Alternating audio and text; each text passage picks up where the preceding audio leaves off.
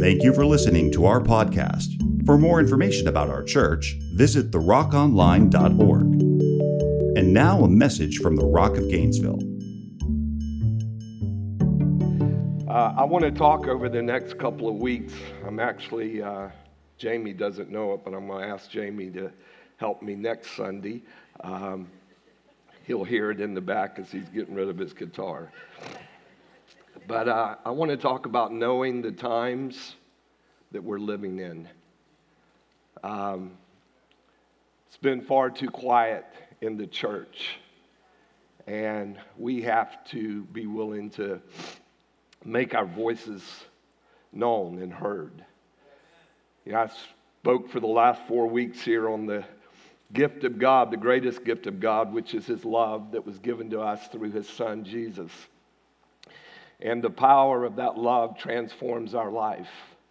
But it doesn't transform our life to just go sit in a church somewhere and be apathetic and complacent concerning the world that we're living in, the battles that we're facing, the war that has taken place in our nation. And so today, my prayer is that you won't feel like this is a negative word, even though there's a lot of negative stuff going on in our nation and in our world, but that you will be convicted and encouraged, challenged, maybe stirred a little bit to ask Holy Spirit what it is that He has called you to do as an individual, what He has called us as a people to do. And so I want to start off by reading Romans chapter 13, beginning with verse 8, and actually use this scripture during one of the 4 weeks we were talking about God's love, and you'll see it as I read through it. But a few verses there, very important. Romans 13, beginning with verse 8. Owe no one anything except to love each other, for the one who loves another has fulfilled the law. For the commandments, you shall not commit adultery, you shall not murder, you shall not steal, you shall not covet, and any other commandment are all summed up in this word. You shall love your neighbor as yourself. Love does no wrong to a neighbor, therefore love is the fulfilling of the law. That's a very powerful verse there. You meditate on that for a little bit and hear the hatred that's being spewed in our world, especially against Christians and people of faith. How are we to respond? We're going to talk about that over these next couple of weeks. Besides this, verse 11, beside this you know the time. Paul's saying to the church at Rome, he's confirming that they know and understand the time, that the hour has come for you to wake from sleep, for salvation is nearer to us now than when we first believed. How many of you can say amen to that? The night is far gone, the day is at hand, so then let us cast off the works of darkness and put on the armor of light. Let us walk properly as in the daytime, not in orgies and drunkenness, not in sexual immorality and sensuality, not in quarreling and jealousy, but we are to put on the Lord Jesus Christ and make no provision for the flesh to gratify its desires. We're to make no provision for the flesh. So, as I have been meditating on everything that's going on in our world over the last couple of years, especially here in America, and let me just say this about my trip to Cuba. I desperately needed to go back to Cuba for a lot of personal reasons and personal convictions, but once again, just to be reminded that God is not just the God of America. Amen? He's the God of the whole world, and He loves the whole world. We're going to send a team here in a month or two down to Colombia. I was talking with my friend, Pastor James, on Friday afternoon from Seattle, and they've gone through so much hell up there as a church. They have been under such attack. The Christian church in Washington, in Oregon, in California. But he was telling me that they're getting ready to take a team of 30 back down to Piura, Peru, where we were a few years ago. And we were talking about the significance of our trips overseas and out of this country and how necessary they are to continue to remind us of the price that so many are paying for their Christian faith, that as we talk today and over the next few weeks, and I really do pray that you will not be discouraged by what you hear, but that you will understand that we need to be warned of the day and the hour that we're living in. We have to wake up out of our sleep and slumber in the church. We've got to do more than just come to the house of God on Sunday morning and pay our dues.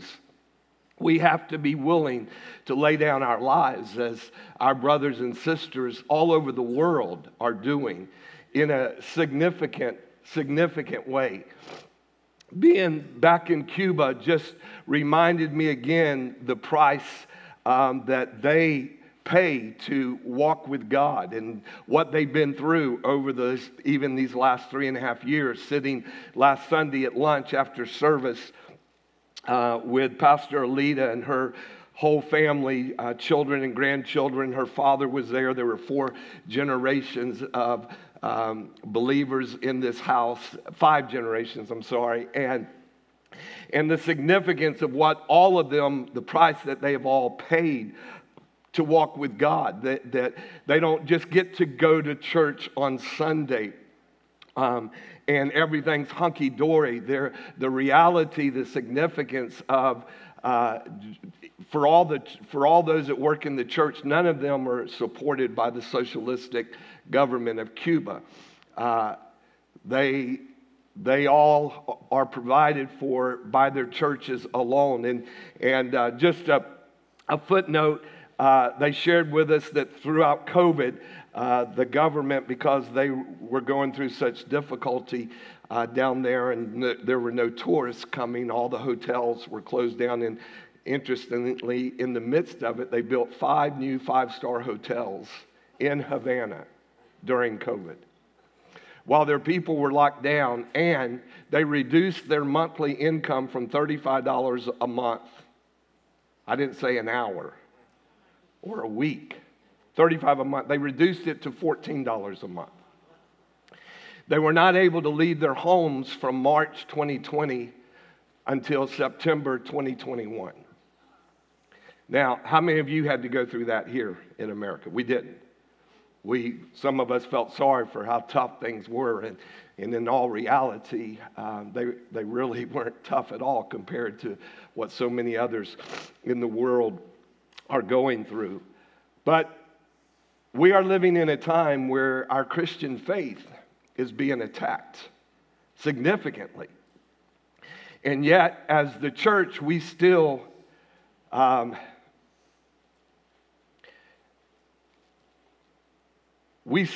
to just believe that everything is going to be hunky-dory and good. Or if it gets really rough, then Jesus is going to suck us out of here, rapture us in the middle of the battle.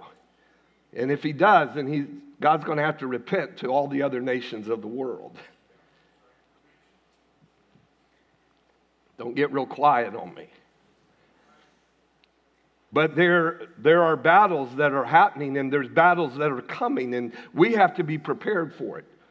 This morning I want to share an excerpt out of a message that Reverend Franklin Graham gave this last Monday night in Orlando at the National Religious Broadcasters Convention, that he shared the stage with Governor DeSantis, and both of their messages were profound. If you can go online, Google it, however you find that kind of stuff, you should listen to both of them. Both Governor DeSantis gave a powerful word, and as well as Reverend Franklin Graham. He issued this warning. He said, every demon in hell is being released or turned loose against the church worldwide. But he was speaking to America. He issued a major warning about persecution against Christians in America, and he warned the audience of Christian media organizations and ministry professionals to be prepared for the coming storm against Christians. It's not just coming, it's already here. And in different parts of our country, here in America, there are many Christian organizations, churches, the media, Christian television, that are already coming under severe attack. He said, I believe there's a coming storm that we all need to be ready for. The world has deteriorated so quickly, it seems like every demon in hell has been turned loose. We cannot be deceived, and we can't be fooled. We need to get ready, and we need to be prepared. During his speech, he encouraged the audience to stand firm on the gospel and refuse to compromise on the Bible's teaching. We are living in a cancel culture that wants to destroy Christian organizations and churches. They want us to shut our mouths. They don't want to hear from us. The evangelists urged Christian organizations to prepare to defend themselves against the growing cancel culture in business, insurance, banking, and technology. He challenged them to continue sharing the hope of Jesus Christ in the face of increasingly difficult circumstances.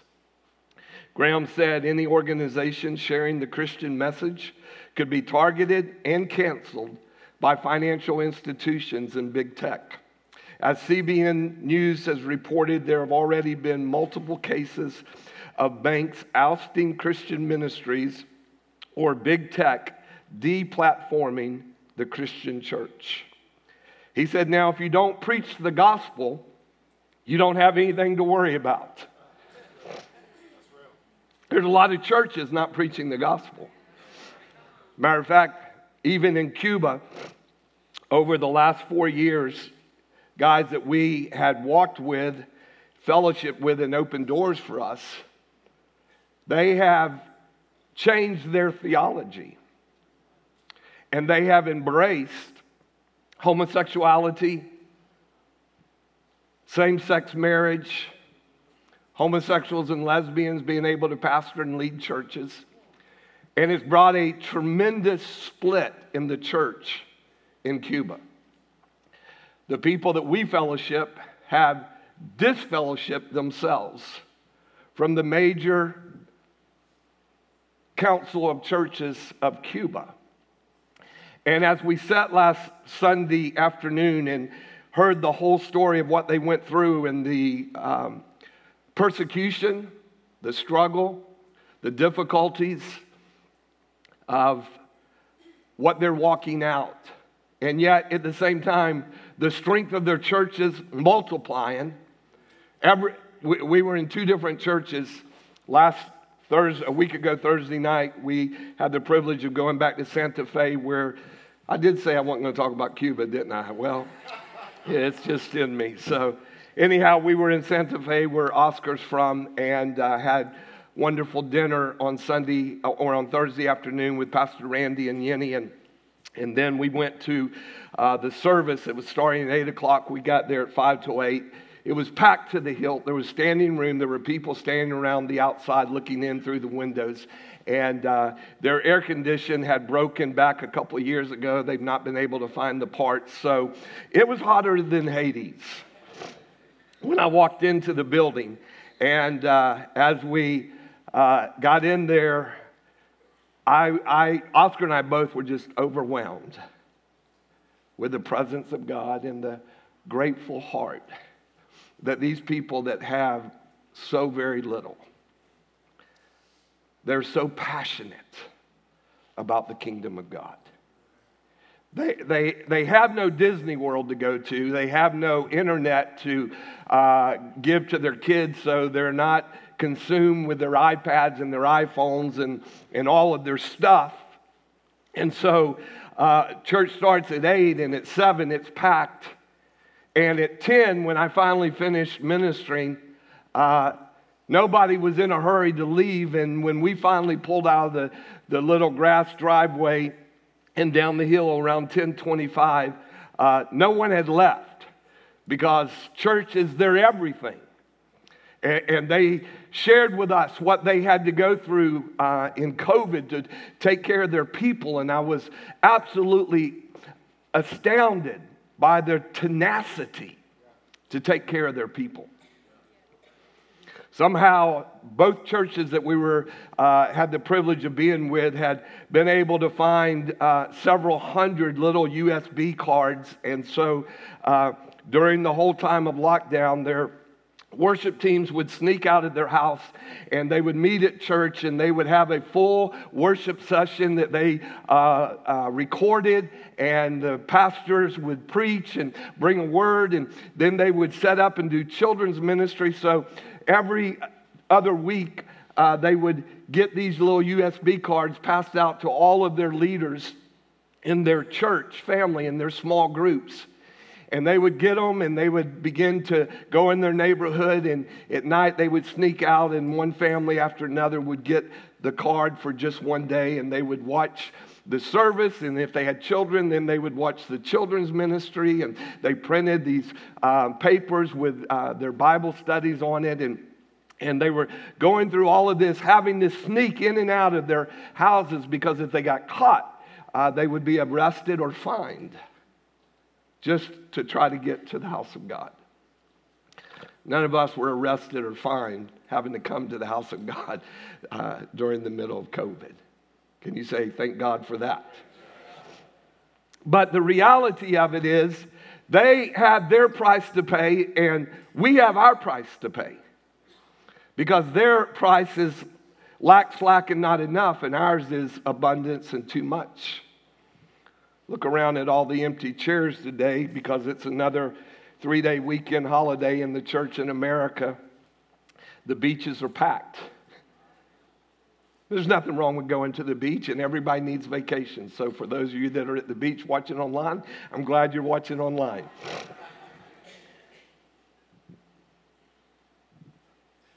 But when things and stuff, welcome back, Ozzy. They let you out of Australia. It's good to have you home. Sorry about that. Ozzy's been back in Australia, and it's good to have him back home. But the times that we're living in, see, we don't have to pay the price for our friends in Cuba or Honduras or Peru or China or Russia. But we have to answer to God for our lives here in America. And instead of it being less full, I'm saying, God, what's it going to take for the house of God to be full again? What's it going to take for people to be hungry for worship and hungry for prayer? And that prayer meetings are not the least attended meetings of the week. And Bible teaching in the middle of the week is not the least attended meetings in the week. What's it going to take for we as the church in America to once again understand the day, the hour, the time that we live in and what we're called to? That every little thing doesn't interrupt. If I were to sit down and ask your children today, what's the most important thing for your mom and dad? Would they say the house of God? Would it even be up in the top 5? Oh, don't look at me like that. Just give me love, give me love, give me love. We have to be reminded. The scripture challenges us. Listen, let me finish this. He said, Reverend Franklin Graham said, Christian communicators are called by God to keep telling the gospel message the way it is, no matter what may happen. Can you say amen to that? When you try to tell a person that they're a sinner, it's offensive. When you tell someone that Jesus Christ is the only way, the only truth, and the only life, and there's no way to heaven or to God except through Him, you offend people. Graham continued by declaring, just tell it the way it is anyhow. Preach. Don't back up. Don't make excuses. We cannot back up. We can't retreat. Don't apologize for the gospel. Just declare it and preach it. Last night, before I went to sleep, I had finished reading through my notes, the scriptures. And I went over to Romans chapter 1, verse 18 through the end of the chapter. And I'll probably pick up there next Sunday with that passage of scripture. But boy, is it profound, Romans chapter 1. If it's not the day and the hour that we're living in here in America today, then there's no other scripture that's a greater reference. But he declares, I'm not ashamed of the gospel of Jesus Christ. Graham went on to remind the audience to be prepared for what's coming. He used John chapter 15, 18, and 19 where Jesus said this. Hang on to your seats with this one. If the world hates you, you know that it has hated me before it hated you. If you were of the world would love you as its own. But because you are not of the world, but I chose you out of the world, because of this, the world hates you. Just don't sit there. He ends with this. Just don't sit there on your hands and let the storm hit and then have this look on your face like, I didn't know that was coming. I didn't see that coming. He said, you'd better see it coming. The world hates you because it hated Jesus. And Jesus told us that the world hated him first and that they're going to hate you. He noted, if you stand for Christ, the world will indeed hate you. Now hear me. This is not a fearful article if you have been reading your Bible. It's not fearful. It's just a warning of what's to come. Everything in our nation has radically changed over the last couple of years. The stuff that's going on, the mutilation of children in America, that we're even discussing it, is mind-boggling. We got to understand the times. We got to help parents help their kids, because their kids are listening to all this garbage. Their friends are telling them, their friends are infatuated with. I was listening to a podcast the other day, and I might next week, we might throw that up on the screen and just give you the link to it so you can go and watch it yourself. It's about a 45-minute podcast that's talking about the times that we're living in. And one of the guys sent it to the whole presbytery, and we were watching it. And I was listening to this black man and white female, both believers, and they were talking about all the different events that are taking place. And this mother has a daughter that's 13 years old, I believe, and she was saying how her daughter was telling her that all of her little friends all have crushes on little girl, 13 years old, all had crushes on their other girlfriends. And they believed that it was normal. It's not normal. But it's what they're being fed by the media that is indoctrinating our society, which is hard to fathom or understand what the purpose is. Except Satan comes to steal, kill, and destroy. He's coming after your children. You have to know what's going on in your children's lives. You have to be aware of what they're looking at on the internet, what their friends are talking to them about. Because they're going to be influenced. You become who you hang out with. And that's why our children need to experience the fullness of the presence of God from an early age. It's why our children need to be taught the Word of God. They don't just need flashy youth groups where it's a lot of hype and a lot of stuff. They need the Word of God because the Word of God is the only thing that's going to help them to walk the straight and narrow. They got to have a personal conviction in their own personal relationship with Jesus Christ. We have to know and understand. Jesus warned us for all that were going to serve him, persecution would come. 2 Timothy chapter 3, verse 12. 5 verses here real quick. Indeed, all who desire to live a godly life. Wouldn't you like to just stop right there? Woo, that's me. I want to live a godly life. But you got to go ahead and read the rest of Paul's exhortation to his young spiritual son, Timothy. He said, indeed, all who desire to live a godly life in Christ Jesus, if possible, maybe there's a good chance, not really certain it's going to happen to you, but it's going to happen to somebody you know. That's not what he said, is it? He said, all. If you tapped yourself on the chest and said, I'm one of the all, then guess what? Persecution's coming. Pastor, can't you just go back and preach one of those love messages again? Man, that was so good. 4 weeks of just, God just loves you. He does love you. There's a price to pay to walk in the fullness of that love. You can't protect your children from it, but you can prepare them for it. Do you hear me? Some of you say, oh, Pastor, I don't, this just brings fear. No, it shouldn't bring fear because we are full of the Holy Spirit of the living God. And all over the world, people are laying down their lives for their gospel, for the sake of Jesus Christ.